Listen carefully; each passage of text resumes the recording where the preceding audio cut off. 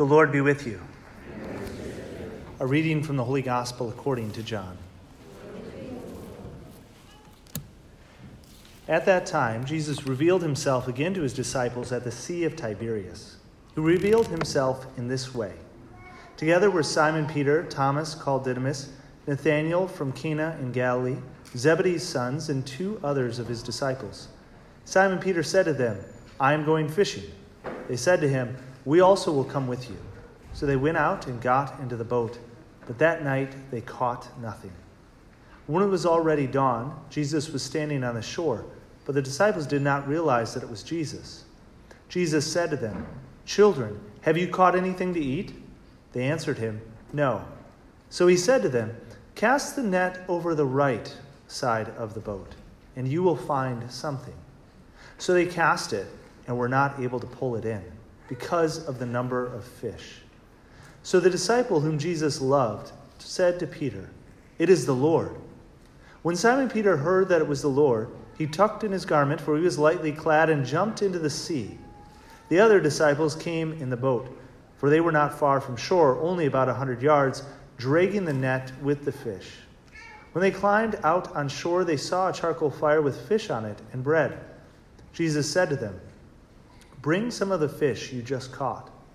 So Simon Peter went over and dragged the net ashore, full of 153 large fish. Even though there were so many, the net was not torn. Jesus said to them, "Come, have breakfast." And none of the disciples dared to ask him, "Who are you?" because they realized it was the Lord. Jesus came over and took the bread and gave it to them, and in like manner the fish.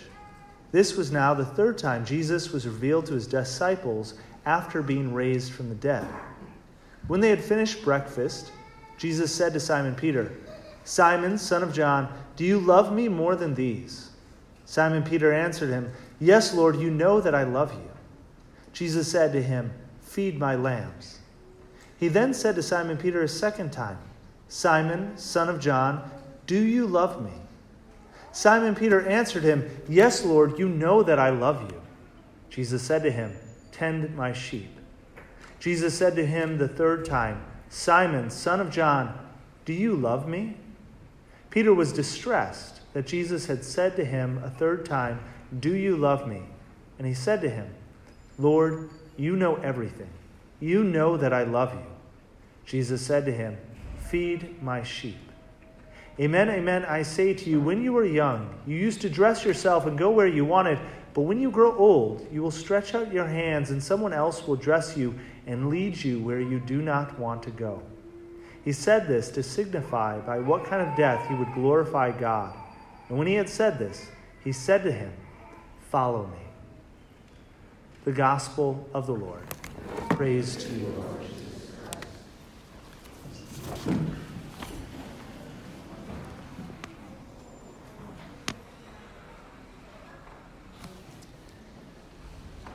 Many of us know about angels, but we know very little about angels. We have a few angels kind of show up in the Gospels and other things, some in the Old Testament, and angels are kind of this exciting thing. Now, kind of by common, kind of speak, wonderful of life, we think about, an angel gets wings every single time a bell rings, right? Sometimes that's kind of our only understanding of angels, or there's this common understanding that humans become angels after they die.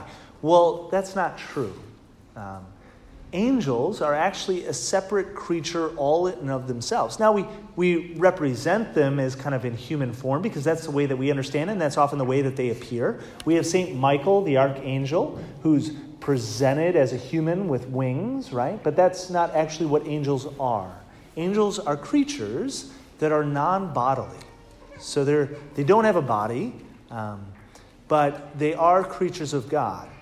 Now, one of the interesting things about angels is that because they don't have a body, they don't actually learn the way that we do. We learn through our five senses.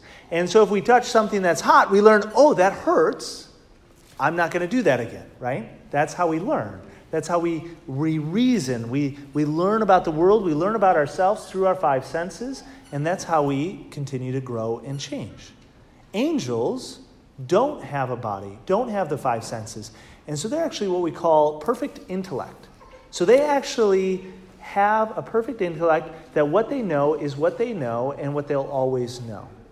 Now, what makes this kind of strange in some ways, it's very different from humans, is that when angels make a choice, they can't change their choice because they don't have any new sense information to change their choice. When they make their choice, they have perfect intellect, and they made their choice that they made.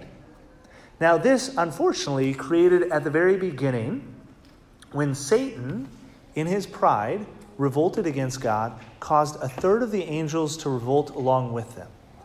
And we would call those angels demons, right? And they can't change their choice. As much as they know, as much as Satan knows, and the demons know that they chose the worst part, that actually they chose wrong. Even though that they know that, they still can't change their choice because the choice that they've made is their choice. It's an interesting thing that changes us, that makes us different than angels. Now, how does that make it? Why do I tell you about that? Well, I just want to share about how different we are. Because as humans, when we make a choice, we can repent and change our choice. Right? Now, we can't change the past, but if the same situation approaches itself, we can change what we do. Whereas angels don't. Because again, they're not learning anything. And so for ourselves as humans, it's very important for us in our humanity to actually grow and learn and change. Because that is actually one of the amazing things about humans, that we have a gift here on earth is to grow and change and learn. And if we don't, we waste a huge amount of the great gift that God has given us here on earth. Now, why do I talk about this again? Well, I think sometimes in faith or belief, we have this idea that we just have it or we don't. We either believe or we don't. But I want to be very clear, faith and belief in God, our trust of God, is something that grows or diminishes each day depending on what we learn, what we take in, and what choices we make, right? That we actually have an influence over our belief in God. That we actually choose to believe or choose not to believe by the actions that we take. And in some ways, we can actually also check where we're at right now to be able to say, do I believe? How do we test whether we know that we believe? Well, we can say it, right? We can think it. But as human beings, one of the things that we have is the action ourselves. The action of what we do will demonstrate what our beliefs are, right? Somebody might be willing to say, I'd jump on a grenade for you, right? I'd take a bullet for you. But until they're actually in that circumstance, it might not actually mean anything, right? I'd be willing to, do something. Well, when the rubber really meets the road, what actually happens? That actually demonstrates whether what you said or thought you believed is what you actually believe. And so as we kind of test our faith and belief, we can look at our life and be able to say, do I really believe that Jesus Christ is Lord? Do I really believe that he rose from the dead? Do I really believe that he established the church and that he gives us the sacraments? Most especially the sacrament of the Eucharist, the body, blood, soul, and divinity of Jesus Christ. It's an amazing gift that we have, but do we really believe? Because our actions, again, our actions aren't our entire being, right? But our actions do help or hinder, and they also check whether we're just lying to ourselves. Because human beings, one of the other amazing things is that we're really good at lying about ourselves, right? We're really good at justifying maybe what we think. But again, our actions demonstrate what we really do believe, what we really hold, and what's really true for ourselves and what kind of actions we choose. And so I think it's really important, and God gives us the sacraments partly because we need to continue to grow. Now, how do human beings grow? Well, we actually grow by repetitive actions. As much as human beings hate repetitive actions, we love it at the same exact time. We hate it and we love it. As with many things in our life, we hate it and we love it. There are certain things that we do all the time and we continue to love, and there are other things that we don't. So I think it's why I say all this is from the scripture today. Jesus does something for Peter to help him grow in his faith. He asks him not just once, do you love me? But he asks him 3 times. Now that might seem a little bit repetitive and just kind of say, well, why is Jesus doing that? And Peter himself is kind of a little bit tired by the 3rd time, kind of saying like, hey, what's going on? I already told you that I loved you. Like, why do you need to keep on asking? But Jesus isn't doing it for himself, right? He's not saying, well, I really need to be affirmed right now. Peter, I need you to like really help me out because I'm doubting, whether you love me or not. Like Peter says it. Peter, Lord, you know everything. You know that I love you. And that's exactly right. Jesus does know Peter's heart. And so why does he ask him 3 times? He asks him 3 times because Peter needs to affirm his love 3 times. Why? What happened a little bit earlier? Well, Peter said that he had faith, that could move mountains. He was ready to die for Jesus. At the Last Supper, when Jesus said that he would be handed over, Peter said, you know what, Lord? Everyone else might run, but I'll die for you. And then, when the rubber met the road, when Jesus was betrayed and taken off, Peter ran away.